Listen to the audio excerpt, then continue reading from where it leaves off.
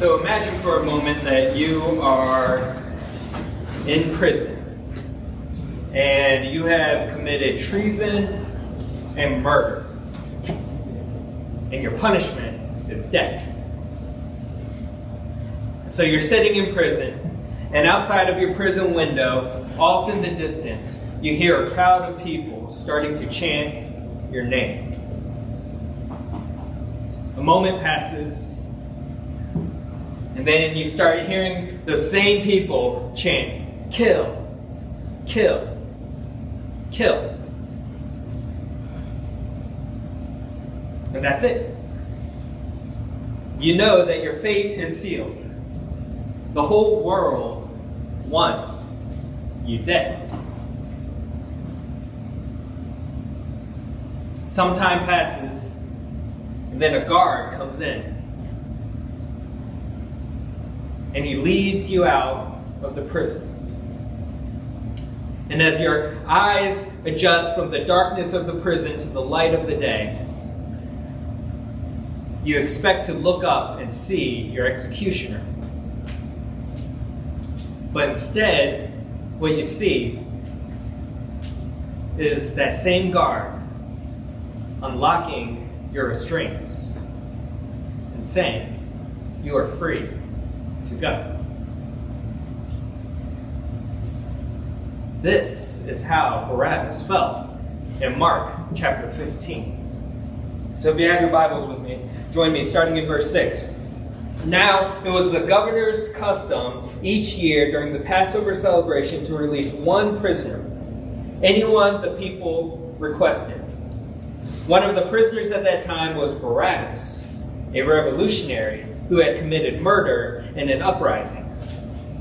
The crowd went to Pilate and asked him to release a prisoner as usual. "Would you like me to release to you the King of the Jews?" Pilate asked. For he realized by now that the leading priests had arrested Jesus out of envy. But at this point, the leading priests stirred up the crowd and demanded the release of Barabbas instead of Jesus.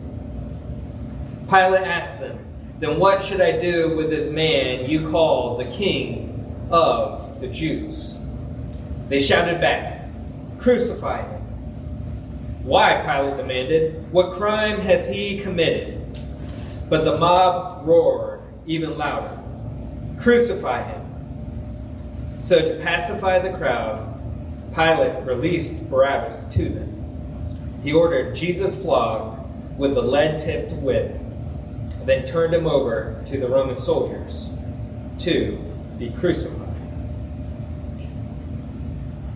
Barabbas' name means son of father. That's what his name means. And he was guilty. He started an uprising and committed murder. He was full of sin and guilty. Yet the true Son of the Father, Jesus, took his place.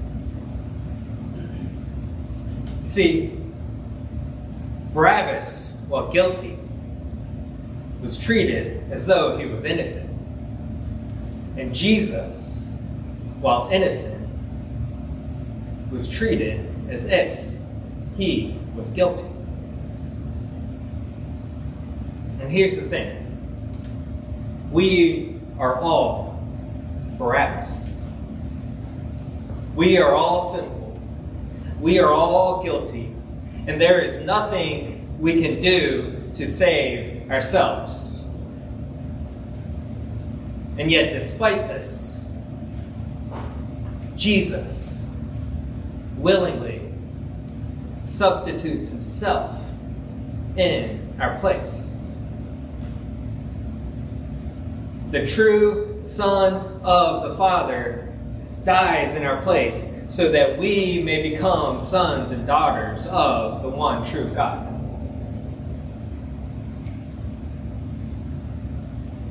What a beautiful, beautiful story.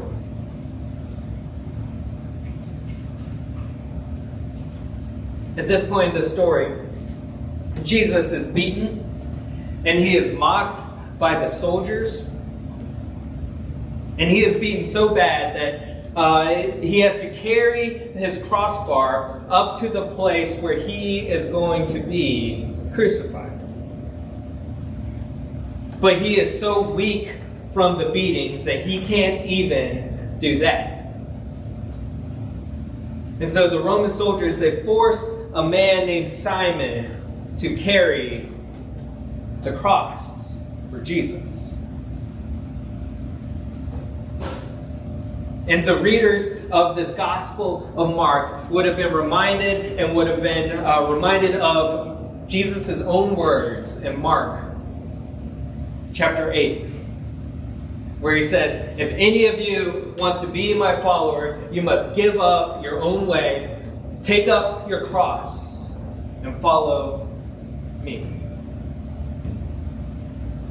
You see, while we're all Barabbas, we are also all Simon in this story. We all have to take up the cross, die to ourselves, and follow Jesus to death. It is only then that we gain life.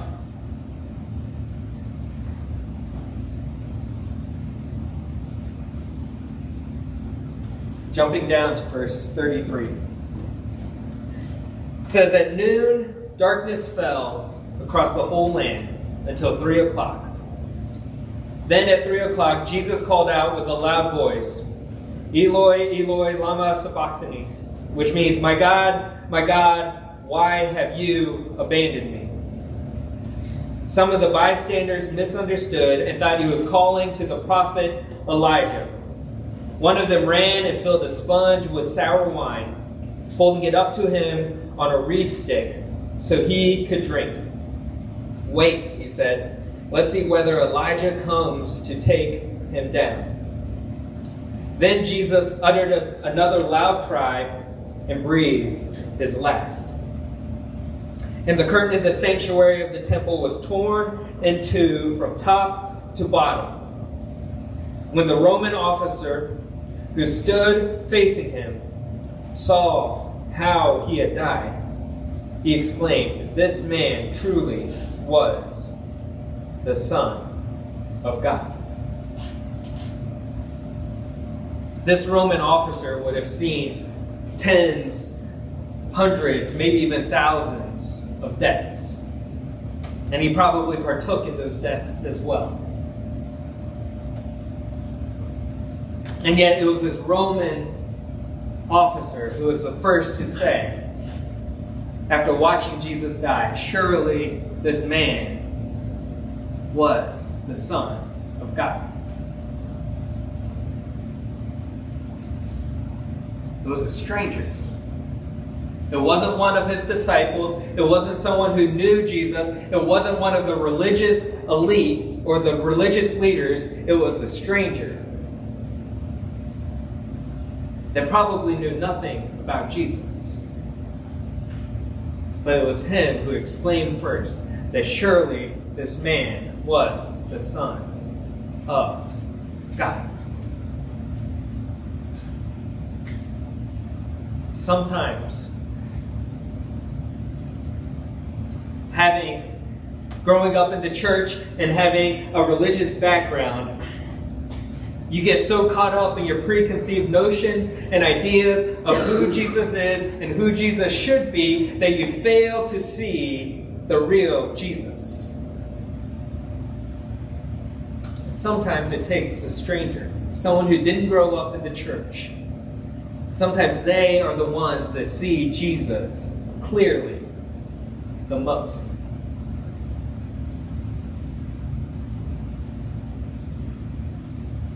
And at this point in the story, the religious leaders, they have won. They did it. This man who has been an annoyance to them for years now, they finally got rid of him. They won. This man who had consistently called them out on their hypocrisy and their wrongdoing, so much so that they wanted him dead. They finally achieved their goal. And they won. Jesus is dead.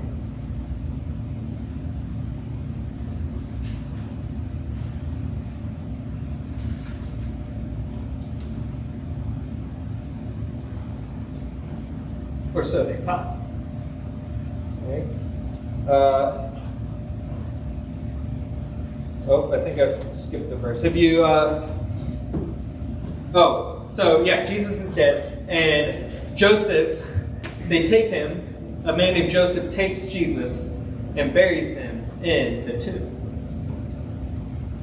And the very last verse of 15, it says, Mary Magdalene and Mary, the mother of Joseph, saw where Jesus' body was laid. So that's it. That is the end of the story of a man named Jesus. Right? I mean, he is dead. He had died on the cross. All year long, we have been studying this gospel and have been reading about this man named Jesus, and he is now dead. That's the end of the story. That was the end of the story for the disciples. That was the end of the story for everyone who knew and loved Jesus. That was the end of the story for anyone who had heard about or even knew who Jesus was.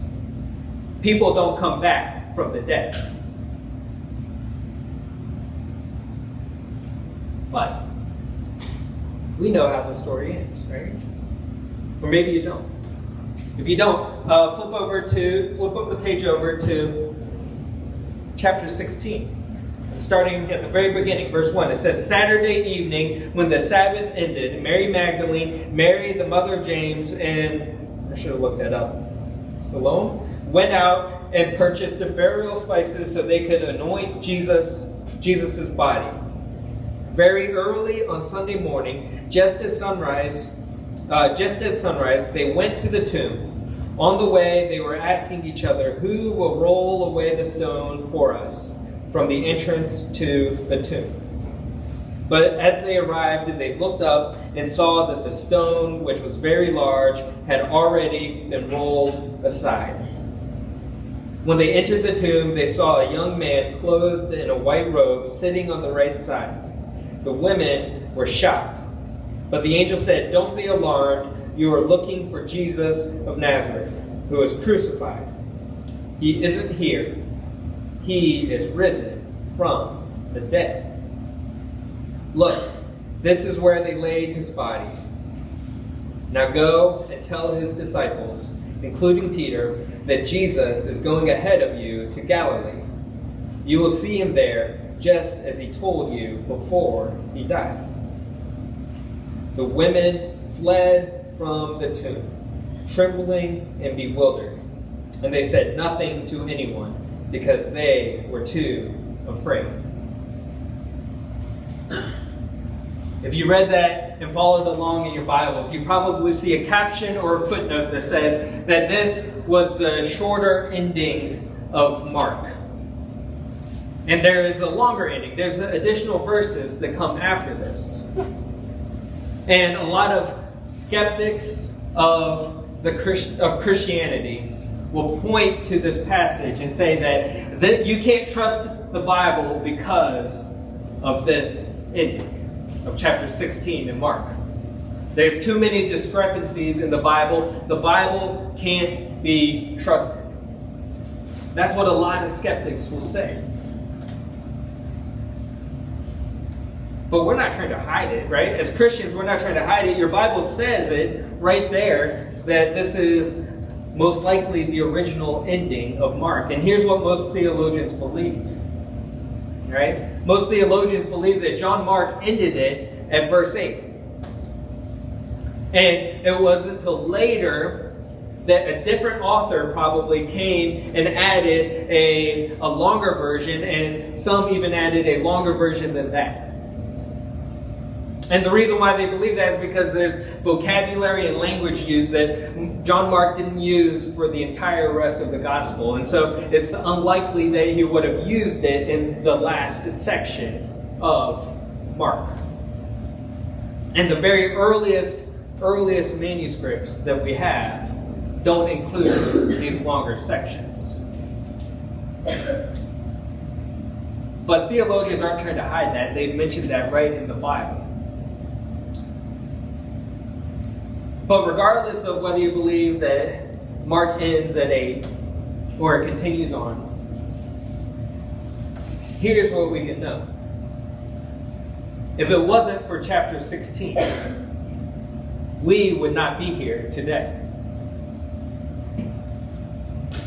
If it wasn't for chapter 16, if Jesus didn't raise from the dead, we wouldn't be sitting here today. If Jesus' tomb isn't empty, Christianity is a lie. It's all false. There's no point in us being here.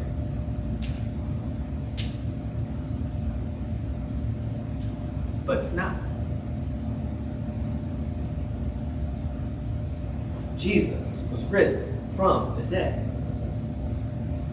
He is who he said he was. He conquered death. He died in your place. He took on your sins and then conquered death. Jesus is the Son of God.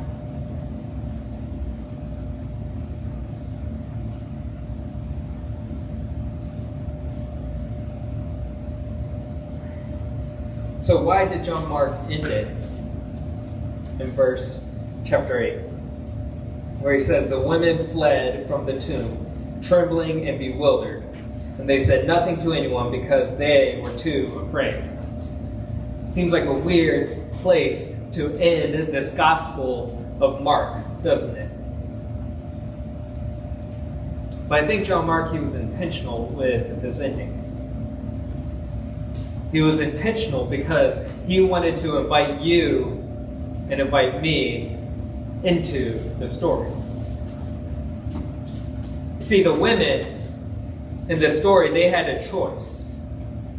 They could either believe that Jesus was who he said he was and was risen from the dead and the tomb is empty, or they couldn't. Or they could choose not to. And just like these women had a choice on whether or not to believe Jesus was alive or not, you and I, we also are given that same choice. We're given that choice every day. Whether or not to believe that this man that we have been studying all year long, named Jesus, was risen from the dead and is the Son of God. So you're given a choice. Do you believe or not? And you see, believing changes everything, doesn't it? Believing changes everything, because you would be a fool if you believed that Jesus is the Son of God and yet you chose not to follow him. You would be a fool if you believed that Jesus took on your sin and raised from the dead, and yet you chose not to follow him and change your life and dedicate your life to him.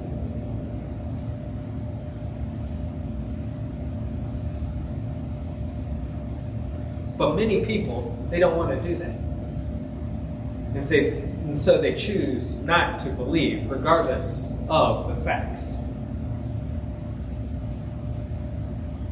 And so I end tonight with a question.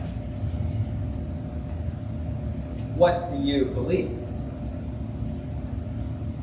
Do you believe that this man named Jesus that we have been studying all year long is who he said he is. Or not. If you're here tonight and you do believe, but you haven't committed or surrendered your life to him, there is nothing more than I would love to do than talk to you about how to make that happen. I'd love to baptize you into Christ's family.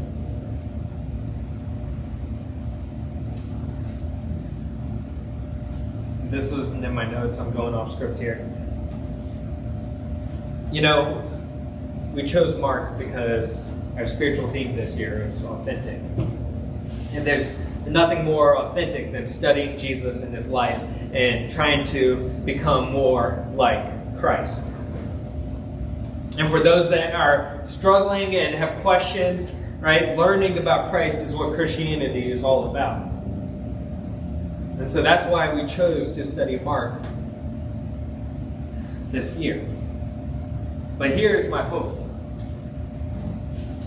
is that if you have questions, right, that this year and this study of Mark has prompted you to dig deeper into the Word.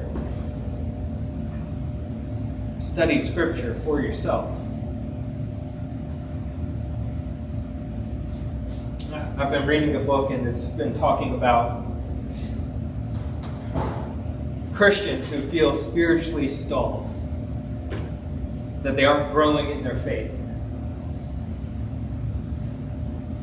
And there's been people that I've talked to here that feel that way as well. And then the book is saying that the number one thing that helps people get moving and growing in their faith is consistent, personal study of the Word. And I think that's what John Mark was trying to get at the end of verse 8. He kind of left it as a cliffhanger so that Christ followers would study and question for themselves. And so that's my hope and my prayer for you guys, is that you'll get into the Word, you'll study, and you'll try to answer those questions that you have. You know, I've really enjoyed this study. Thanks for being here this year and going through Mark. I know we went through Mark pretty fast and we couldn't cover everything. And so go back and read it on your own. Let me pray for you guys and then we have another song.